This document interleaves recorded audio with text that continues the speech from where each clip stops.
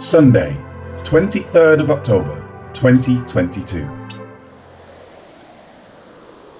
When I observed it intently and considered, I saw four-footed animals of the earth, wild beasts, creeping things, and birds of the air. Acts 11, verse 6. Peter just described the object descending like a great sheet, sail, that came down from heaven. He now explains what was in it. The translation of the NKJV does not get the verbs right, and each category is preceded by an article. A proper rendering is, "At which having looked steadfastly, I was considering, and I saw the quadrupeds of the earth, and the wild beasts, and the creeping things, and the birds of the heaven." CG. Peter's words, "at which having looked steadfastly," are not found in Acts 10. He is describing his own personal mental state at the curious sight that had been presented to him. He obviously was quite curious about what he was seeing. With that state of mind, he continues with, "I was considering." The verb is imperfect. He didn't just consider and then move on. Rather, he was engaged in an ongoing thought process. During his considerations, he then notes what was presented to him, saying, "And I saw the quadrupeds of the earth, and the wild beasts, and the creeping things, and the birds of the heaven." This is a close repeat of the words of verse 10-12. He is carefully recounting what was first presented to his sight at that time. Each category is stated with an article to show that these were not a couple of animals of each category, but rather an innumerable, even all-inclusive number of them. Peter is seeing a world full of otherwise unclean animals, interspersed with whatever few clean animals there are in relation to the whole.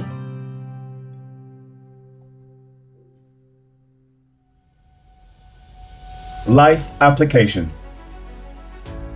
We tend to place a high value on animals we are favourable towards.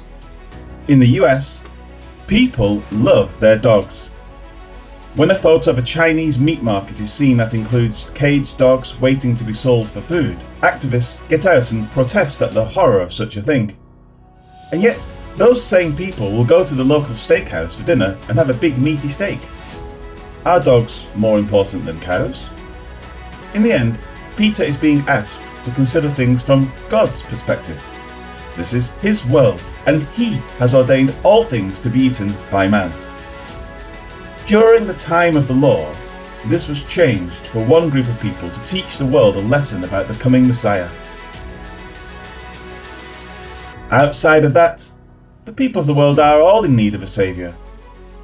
Are we going to pick and choose which are acceptable for evangelism and which are not? Or are we going to direct our attention towards how God sees things? Let us not get caught up in personal or cultural biases and condemn others because of what they eat. Let us also not decide that some people or some people groups are not to be included in our evangelistic efforts. God sent Jesus into the world for all people. Let us have that attitude as we conduct our affairs.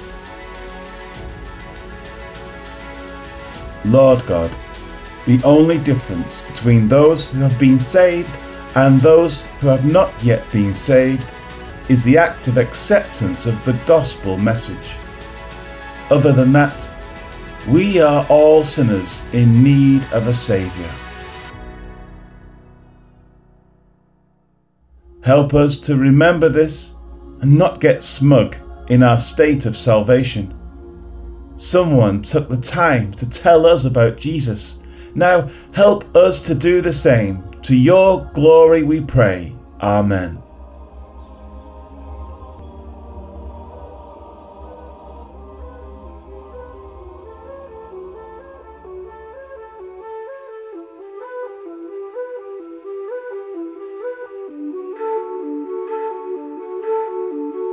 I looked inside it. I saw animals, wild beasts, reptiles, and birds.